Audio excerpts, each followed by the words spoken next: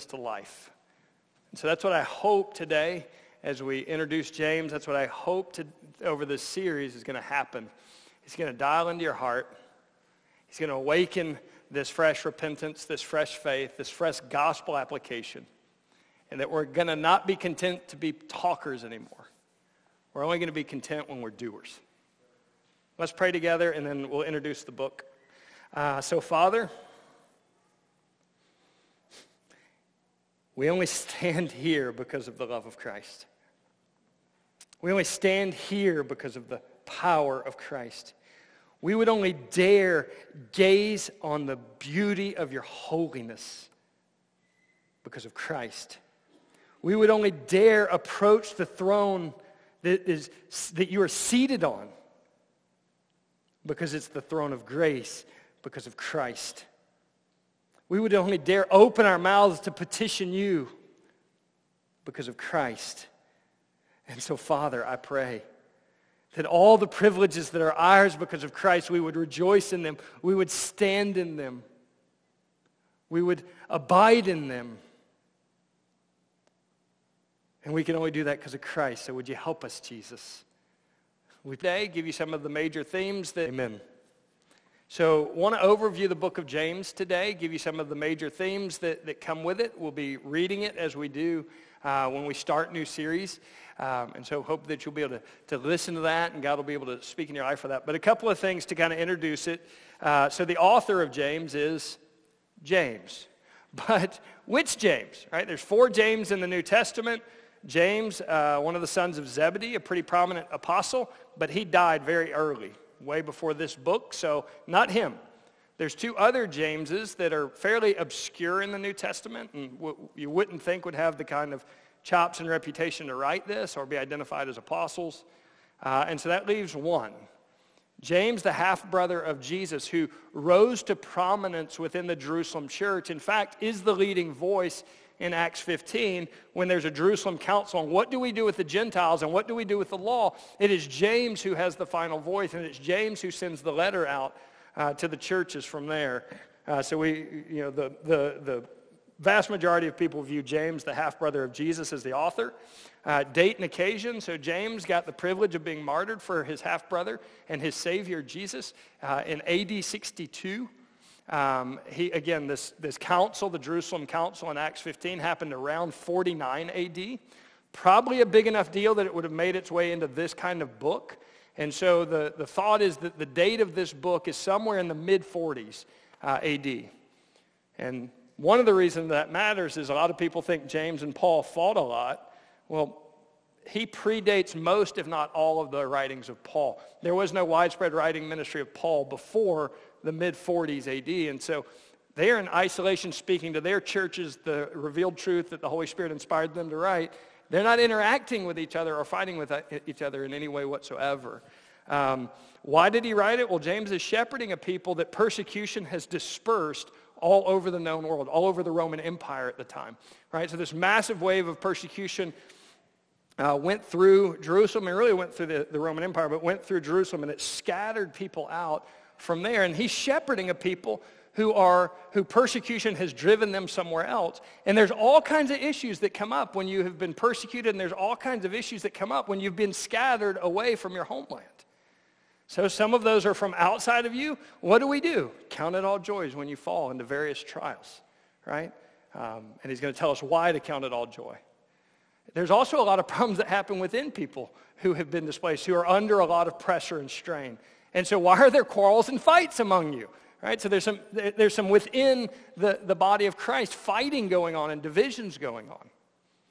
But you know, probably because you faced a trial or two in your life, maybe they were small, maybe they were big. They're wonderful opportunities for your sin nature to show up, aren't they? Like, I get tired a little bit, and all of a sudden it's this massive trial, and my sin nature rears its ugly head. And so you can imagine if there's more strain and more stress, you've got this anger, you've got this guilt, you've got this temptation to sync up with the culture around you so you don't face any more pressures or trials. And so they've drifted from the faith in a lot of places. And James is largely calling them back to faithfulness, back to godliness in a world that wants to own their heart. And so that's what a lot of what James is writing and a lot of what James is calling to. He's calling them to live out their faith. He's calling them to endure. He's calling them to purify themselves. He's calling them to reject the grasp of worldliness over their heart and embrace following God right where they are with all the pressures they're currently facing. And that's why he's writing. And so you're going to hear the book read in just in a little bit. But as you hear it, what you're going to hear is it sounds a lot like another book of the Bible. It sounds an awful lot like the book of Proverbs. Right? And so the main literary category of James is wisdom literature. Right? And so it's as you read Proverbs, it jumps from place to place. It hits all of these individual issues, but it kind of bounces around on what those issues are, and you're going to hear some of that. The other main kind of style thing of James that you're going to notice, 108 verses, 50 commands. That's nearly one command for every 2 verses of the book of James. It's intensely practical. It's about the God that you talk about. And so it's going to be wisdom literature that presses on you the need for obedience and application flowing out of the gospel. And so that's kind of the last thing I would point out as we introduce the book, is there's a temptation to think James is light on theology. Because he doesn't have extended teaching sections. He doesn't have those Ephesians 1 grand theologies that are unpacked for us. He doesn't have these extensive, here's who you are in the gospel, and then this second half of the book, here's what you do, like Paul does. Instead, he packages his theology very differently. But it's there, right? You're going to meet God, the Father of lights, who delights to give every good and perfect gift. You're going to meet the God who is generous and lavish in giving wisdom to the people that need wisdom right there for the stuff they're facing. You're going to meet a God who chooses and has compassion on the poor. You're going to meet a God who is the coming judge. And since he's coming back, that there's a motivation to live a certain way because he's coming to get you and he's coming to make everything right again. So there's a lot of theology. It's just packaged differently than other books of the Bible. And so I'm going to invite Chandler to kind of work his way up. He'll be one of our first readers. But as they do, we're going to read through the book of James. And what I want to invite you to do is you take the posture that is best for you to listen. If you like to close your eyes and hear, do it. If you want to follow along on the screen or in your Bible, but whatever it takes to meditate and let these truths get into your heart, do it. Because you're going to be challenged to do the word. You're going to be challenged on how you use this thing called your mouth. You're going to be challenged on the partiality that we like to chop people up and view them in different ways because of their statuses. And you're going to be challenged for the gospel to govern all of that stuff. And so I invite you to listen. And Chandler, we'll let you come right on up and start us out.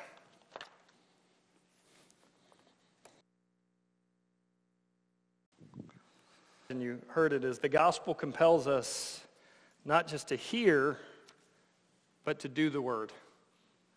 The gospel compels us not just to hear, but to do the word.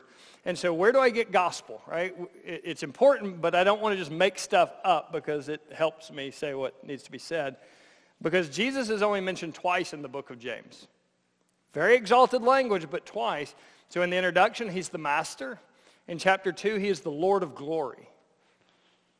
Gospel is not mentioned at all. And so how do we know that the practical commands of doing the word are practical commands from the gospel? So I would encourage you to look at chapter 1, verse 21. This is the verse before the main verse of the whole book of James. This is the verse before, be doers of the word and not hearers only, deceiving yourselves. And look what it says. Therefore, put away all filthiness and rampant wickedness, and receive with meekness the implanted word that is able to save your souls. So he is going to launch into do the word, but he's not going to launch into doing the word until he says first, the word is a seed, and that seed is planted in your heart, and if it's implanted in your heart and it takes roots, it saves you, and if it saves you, there's a kind of lifestyle that salvation looks like. There's a gospel lifestyle that's meant to be lived out. And so everything about the book, though it's going to go from here to 50 other commands, it's going to start with the simple command for you to receive and let the gospel take root in your heart and save you. To believe on the Lord Jesus Christ and he'll save you. Another place where it's tightly connected to obedience is chapter 2, verse 1. Show no partiality. Command. as you hold to your faith. I'm going to have the saving faith in Jesus. If I'm going to cling to someone who is a believer in Jesus, then what does that look like? No partiality. There's a deep connection between the obedience of no partiality and the faith in Jesus Christ who saves, the Lord of glory. And then, of course, it's an implication, right? The whole discussion of chapter 2, faith versus works, what is it a discussion of? It's a discussion of if you have genuine saving faith, can you have genuine saving faith and just talk about it? Or if you have genuine saving faith, do you actually have to have works that come out of that genuine saving faith? And that's the great debate, right? I have faith. Great, show it to me. I have faith. Good, I'm glad you say that. Show it to me. I have faith. Let me show it to you by my works, is how that argument culminates. And so the book of James has a very direct implication between the way he wants you to live and the gospel. And so I want to draw a very close parallel between your lifestyle and that of the gospel. Have you ever come to a place where you have repented of your sins? You've put away the wickedness that's part of your life. You've put away the idolatry that's part of your life. You've put away, I'm in charge. I'm the boss. I set the rules. It's my way. And turned from that, and have you put your faith in Jesus Christ alone to save you? Right? Because we are all born dead in our sins and trespasses, which we once walked. We are all born underneath the God of this present age. We are all born living out the lust and the desires of our hearts. They may be good religious lusts, but they're deadly lusts. Have you ever turned from those and put your faith in Jesus alone to save you? God who became flesh, who dwelt among us, who lived a life of mockery and scorn, perfectly yielded to the Father's will, that you were meant to live, but he lived in your place, who died on a cross that you should have died on instead. You deserved the death penalty, not him, and he died on a cross for your sins, and he was buried, and he rose again from the dead. Have you ever turned from your sin and believed in that Jesus? Receive with meekness. Receive with no pride whatsoever. Receive abandoning any riches, any goodness, any background that you have to claim to, and say, no, Jesus only, the death and the life and the resurrection of Jesus only. Receive the implanted word. And then do the word that was implanted in you. The first major theme that we're going to look at, the gospel, that to faithfully endure trials and temptations. I've used this analogy before, but I think it's a picture that's helpful, and I want you to get it. I'm holding a red Solo cup, and I know y'all are sinful thinking about what's in it. It's ink. And I'm holding this cup of ink over our this was expensive carpet. This nice carpet. It's expensive because there's a lot of it, by the way. I'm holding this cup with ink and this nice carpet, and then you think it's hilarious. You come by and you squeeze my hand. Everything in the cup comes out. What's coming out? Ink. It's going to get all over me and my nice clothes. They're old, but they're nice. It's going to get all over you and your nice clothes. It's going to get all over this expensive carpet. Or I'm holding a red Solo cup filled with water. And you think it's hilarious, and you come squeeze my hand. It's all coming out again. What's coming out? Water. It's going to get on me. It's going to get on you. It's going to get on the rug. But it's not a big deal, right? Because it's water. The pressures out there, the trials out there, the temptations out there, the testing out there has a way of squeezing our hearts. But you know what comes out in the midst of testing? You know what comes out in the midst of trials and pressures and stress? What's already in the heart. What's already in the cup. And so one of the things, not all of the things, we'll get into that in future weeks, one of the things that God is up to in the middle of our trials is squeezing some of the junk that's in our heart out so that his sanctification, his redemption, and his life can be there in its place. So the more your heart squeezes on this earth, the more he comes out and not anger. He comes out and not fear. He comes out and not worry. He comes out and not whatever other response we have. But Jesus and the life of Jesus in us comes out when we start getting our lives squeezed. And so he empowers us to endure trials and temptations. And so look, he's up to something in trials is what James tells us. And he says, count it all joy. So whatever the outcome of the trial is so valuable that you can rejoice even though it is painful. Whatever the outcome of trials is, according to God, is so good that it's worth the pain. And it's not just worth the pain, You can rejoice even though it's painful. So what are trials up to in your life? This is one thing. It's not everything. We'll get into that in future weeks. The testing of your faith produces steadfastness. The testing of your faith produces endurance, the ability to wait well and patiently, the ability to not swerve off I don't swerve off the purpose of my life when it's hard. I'll find that at the end of that path is this thing called maturity, complete.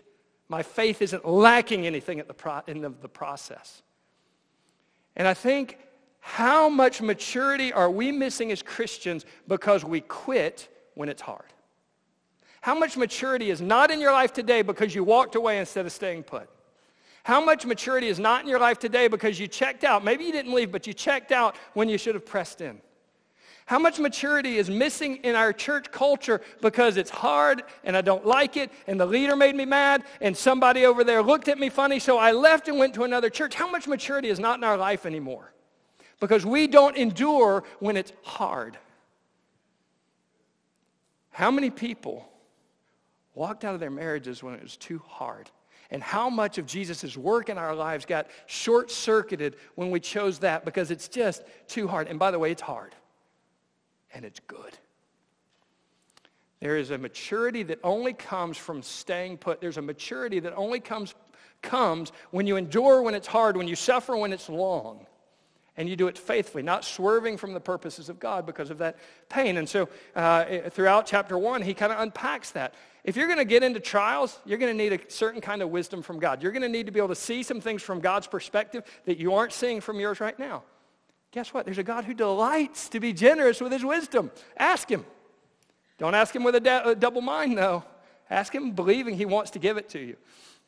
There's particular trials when you're poor. College students, amen? There's some particular challenges that come, particular temptations that come when you're poor. But you know what? There's a subtle set of dangers also when you're rich. And the gospel invites us to take the right posture in both of those. And then there's a certain set of temptations that come out of our trials, right? The temptation to check out, the temptation to self-medicate through sin, the temptation to fear, worry, and anxiety. But don't think that comes from God, right? Because he doesn't tempt people, it says. Instead, my desires latch onto stuff like a fish latches onto a hook, and I get caught. And the problem with getting caught is it comes to sin, and sin grows up. You know what sin grows up into? Death. But it was so fun. Death. She was so pretty. Death. He was, I don't know what the right word is. Death. Oh, but my bank account. Death. Right? The full-grown thing produced by sin is death. So it empowers us to faithfully endure trials and temptation. And then the book closes with kind of this same idea. Can we walk out into the lives of people who've been grabbed by their temptations, who are owned and caught? And can we be the kind of people that restore them back out of that? Because it says a lot of our sins, a multitude of our sins get covered up if we love each other enough to pursue each other and pull each other back towards faithfulness to Jesus.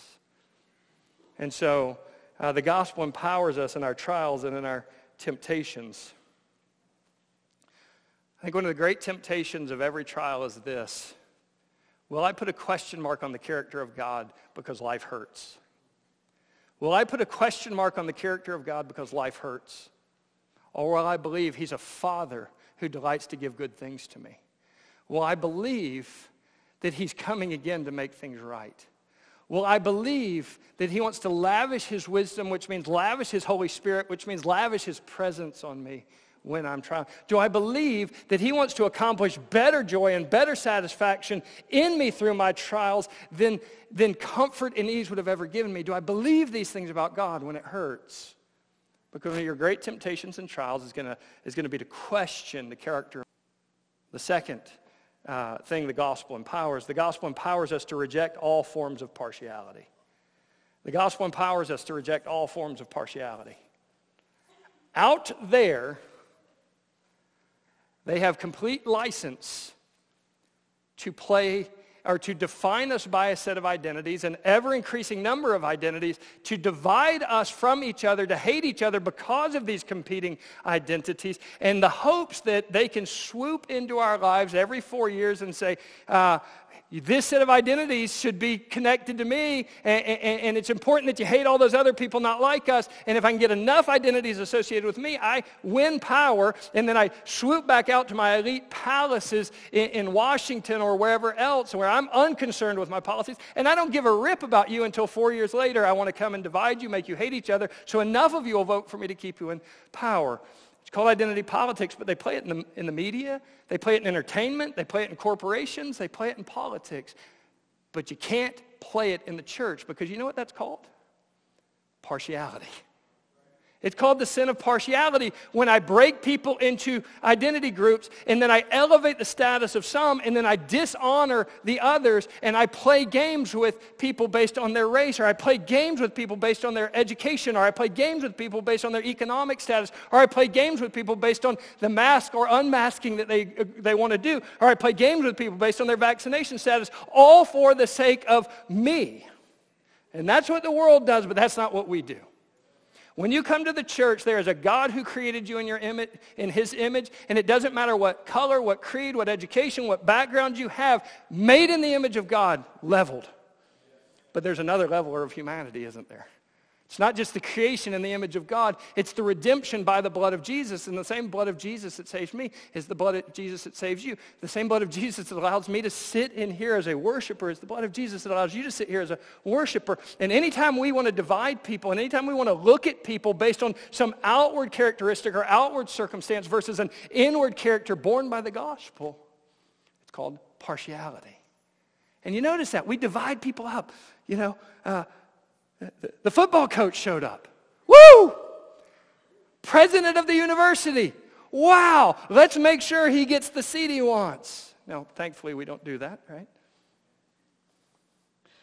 And we love having the celebrity show up. But do we love having the guy drug out of the bar last night, sitting here hearing about Jesus this morning? Do we love that? Do we love the people different than us dragging themselves into this church with a bunch of people that either look different or have different economics than them or different backgrounds than them? Do we love those people too?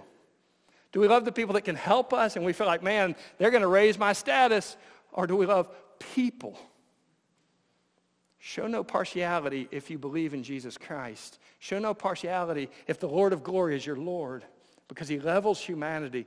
And no place else on earth like he does in the church does he level us. Does he make us the same?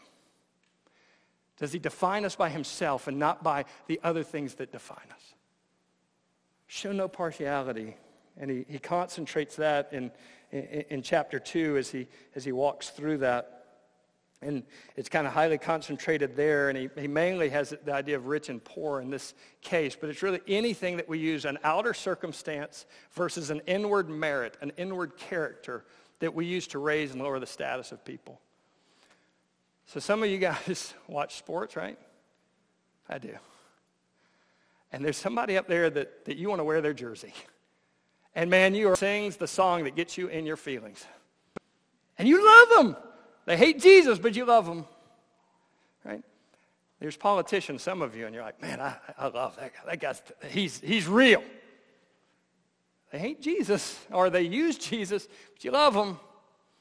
And we lift up and we elevate and we exalt celebrities and we exalt politicians and we exalt famous people and we exalt rich people, regardless of how they feel about Jesus. But you know what I have zero problem doing whatsoever?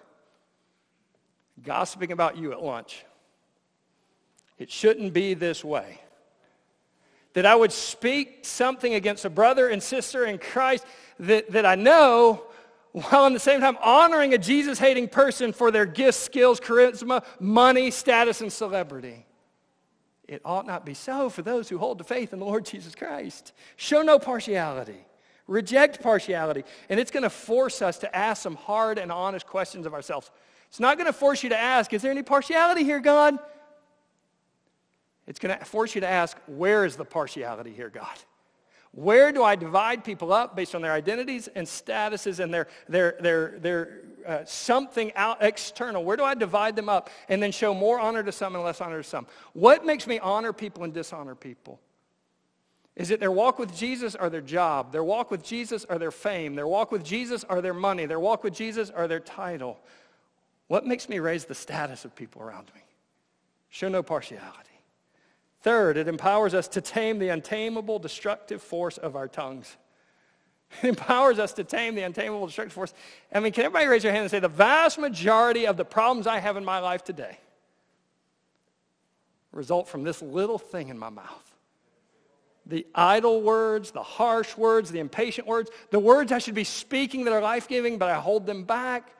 The times I lose my temper, the times I boast and am arrogant, right back here to this little stupid thing in my mouth.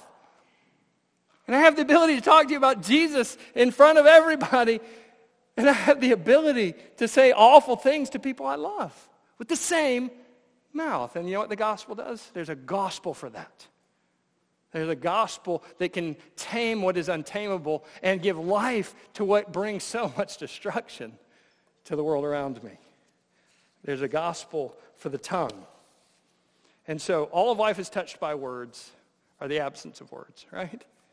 And he goes into that, especially in chapter 3, but he's also going to talk about you who boast, right? We're going to go sell stuff and make a bunch of money. Words. Don't speak evil of people. Words. Go to those who are wandering and bring them back. Words. Blessing God, words. Cursing others, words. But he goes through it mainly in chapter 3, and he uses these natural examples. There's these little bitty things like bits in a horse's mouth, and these little bitty things like rudders in a ship, and they take these massive things and they put them under control, and they take them wherever they want. Your tongue is this little bitty thing within your body that controls the whole thing. And he says, you're perfect if you can keep your mouth perfect. And I think the reason that's so is because this is the way Jesus talks about it, right? That there's a deep connection between what's in our heart and what comes out of our mouth. What's in our heart and what comes out in our words. And so he says it's this little fire that burns down a big forest and it's set on fire by hell. And isn't that a perfect description? Your words are constantly lighting little fires in the world around you. Burning stuff up in the world around you, but they don't have to. Right? Because you can be a teacher of the word, it says. You can bring the life-giving word instead of the little fires that you put out, put in your marriage, put with your kids, put with your roommates, put with the people you work with, those little fires of gossip, those little fires of slander, those little fires of attack, those little fires of anger, those little fires of selfishness, little fires of impatience, all the little things that come out of it. You can, instead of lighting fires, bring life. Bring rivers of living water. You can do that instead. You can teach. You can bring back the wanderers. You can bless. You know, the Proverbs talks about our words. A fit word is like apples of gold in settings of silver. A fit word brings healing to the bones. The power of your mouth to give life to people around you versus take it is enormous. And the power of your words to take life away from people is enormous. You know, one of the biggest lies we've ever let our kids, well, I'm sorry, y'all probably don't do this. Back when I was a kid, one of the biggest lies we used to tell each other, sticks and stones may break my bones, but words will never hurt me. What a lie. Probably such big scars in our life that we would rather somebody have left a physical scar on our skin than to leave those words behind in our lives, wouldn't we? That's the power of words. It's the power of words to destroy, but it's also the power of words to give life to people, to give the gospel to people, to apply the gospel to people who are guilty and in shame and chained. The power to give life, the power to have that right word to heal somebody's bones. Last step. Y'all didn't think I was going to make it. We're going to. We're not done yet, though, but last one. It empowers us to run after God and away from the world. It empowers us to run after God and away from the world. You know, the fair's coming back, I hope, in October. Old Corona stole it from us last year. Hopefully it's coming back. So you walk around the fair, and every single aisle is filled, or has down the middle, it's filled with these games that cost extra money, and somebody barking at you from these games, right? And so sometimes they use flattery, like, oh, look how strong you are. Oh, look how pretty your date is. Don't you want to win this stuffed animal for him? You know, you could go buy it, but instead, you know, you could just try to win it and waste all your money. But they bark at you, or they tell you, they make fun of you to try to provoke you into anger, so you'll go and beat them and spend your money. As you walk through the world, it's filled with booths. And it's filled with people barking for you, flattery, barking for you, this is satisfaction, barking for you, this is life, barking for you, turn here, you definitely want to play with this one, pleasure's here. Or berating you and attacking you. You're filled with voices from the world saying, turn in here and sin. Turn in here and attach to the world a little deeper. Turn in here, let the world have your heart. And there's a gospel that empowers us to turn from the barking allure of these lights and these games into running after Jesus. And that's really the central point, I think, of James. Be a doer of the word. It's the central point of James saying, don't be double-minded. Don't be caught between the world and God anymore. Run after him. Draw near to him. And an amazing thing will happen. He'll draw near to you back. Like the prodigal son, the son wanders off, squanders everything, basically says, I wish you were dead, Dad. But as soon as he comes back over into the eyesight of the father runs after him to restore him and welcome him back. That's such a great picture of what happens throughout James. The world has grabbed us, and as soon as we draw near to him, as soon as he sees us on the horizon of return and repentance, he runs and restores. He draws near. And so, especially in chapter 4, he attacks this worldliness that's in us, and he gets very pointed, and he meddles a little bit. Why are you fighting so much? Because you want your own stinking way, and you don't care what it takes to get it. Why are you fighting so much in your marriage? Because you want what you want, and you don't care if you have to run over your wife or your husband to get it. Why do you fight so much in your groups or fight so much with your roommates? Because you want what you want. You don't care what it takes to get it. That's what he says. And instead of asking God, right, you have not because you have not. Instead of asking God, you fight for yourself. And then if you do ask God for something, you're so selfish, you ask to spend it on your own lusts and desires. And one of the most pointed, powerful verses in the text, you adulterers. Do you not know? If you want to be a friend of the world, that's fine, but don't dare think you're a friend of God. You're an enemy of God if you decide to become a friend of the world. That's the language when we choose sin. And what's worth in the context?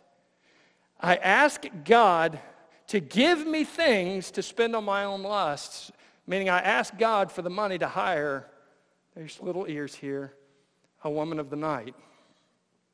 I ask God for the resources to embrace the world. Don't do that. Draw near to him. He's life. Draw near to him. His presence is the fullness of joy. Draw near to him. And the most amazing thing on earth is that God would ever draw near to us. And the presence that is the fullness of joy, wrap us in that. Wrap us in that. And since we can't do it alone, again, the end of chapter 5, if you find somebody wandering, go get them. If you find the world's tentacles have grabbed hold of your friend's heart, love them enough to go tear them back out of it. If there's people in your discipleship group, people in your ministry where the tentacles of the world have grabbed hold of them, they've pulled them away, go get them. If there's people in your Sunday school class that the tentacles of the world have grabbed hold of them, go get them.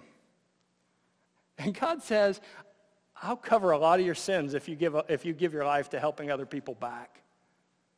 What an amazing thought. What an amazing thought. Worldliness is such a natural drift that we hardly notice it's there. Right? It looks like everybody else. I go to church. I go to Fletcher. And yet the world has my heart. But it looks like everybody else, so I'm okay. I really am not bad like those people, so it's okay. Don't you know that to be a friend of the world, to let the world have your heart versus God, is to make yourself an enemy of God. Don't let God be your enemy. A few practical things as we wrap up. First, have you embraced the gospel? That Jesus lived, died, and rose again to offer you life. Have you turned from your sin and believed that? Has the word implanted in you? If not, don't leave here without talking to someone. Don't leave here without filling out one of those white sheets and asking somebody to talk to you more about that. Don't trust your religion. Don't trust your goodness. Don't trust your born and raised in middle-class Americanness. Jesus. Right? Second, how well are you doing at doing? How well are you doing at doing? The perennial danger is we sit in church and we hear, and we sit in campus ministries and we hear, and we sit in Sunday schools and we hear, and we open our Bibles, which you should, most days of the week, and we hear. And it stops. And we're not going to go do anything about partiality after we leave this sermon. I'm going to get the lunch. Those stinking Methodists better not get there before us either. Sorry, that's partiality, right? Or, I heard, man, he's meddling with me about my tongue. I got to watch my tongue. And then I just leave here, and I don't care about being careful with my tongue, right? How are you doing at actually doing the word, not just hearing and storing and hearing and storing? That's going to be that's going to be the challenge throughout this series. And then third, where can you see the world's grip in your heart and in your life? Where does the world's views, where does the world's values, where does the world's pleasures have a controlling part of your heart? Is it in the area of greed? Neighbors have a bigger house. People in the church have a bigger house. No, it's not greed. I just want a brand new car. I can afford a brand new car. The other guy in the church parking lot has a brand new car. Is it greed? Is it lust? Is it believing that something out there will give you the pleasure God alone is designed to give you? Where does the world have a controlling part of your heart? May we be a people who leave behind knowing and hearing and knowing and hearing, and imperfectly, by the grace of God, run after doing. Let's pray. Father, in the name of Jesus, we bow. We bow as those who have been saved and purified and washed. We bow as those who are righteous because you say we're righteous because your Son died and rose again. We bow as those who love you, but our love is so weak. We bow as those who believe. Help our unbelief. And so, Father, I pray throughout this room that your Spirit would be doing what he needs to do in our lives. For some, calling us from death to life, would you make the dead live? For some, Father, it's pressing on them these areas of mouth or thought or worldliness or partiality. It's pressing on them, God, to turn to you instead. For some, it's caught in trials, and God, we can't count it joy. It hurts too much. Would you give us the perspective of joy? Let your word do what it needs to do in us. We pray that, Father. We pray that in Jesus' name. Amen. So as we come to our time of invitation, save you. If not, you can come. We can pray together. There's a white sheet in your bulletin. We'd love for you to fill it out and give it to somebody, and we'll do our best to walk you through the questions and walk you through the challenges you're facing to come to faith in Jesus.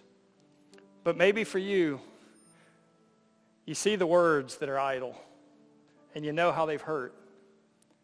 You see those things in your heart where you divide people up, or where you think poorly of people, or where you think great of people you shouldn't. You see that stuff in there. Maybe for you, I'm facing all kinds of trials, and I just don't even know how to get to what you're talking about, this thing called joy. There's a Father that delights to hear you. Talk to him about it. Talk to him about it. Or maybe for you, God, I just want to make a fresh commitment to being a doer. I've lived my life as a hearer. Now I want to be one who does. Let's stand together and sing. You can respond here. You can respond right where you are. Let's sing together as we stand.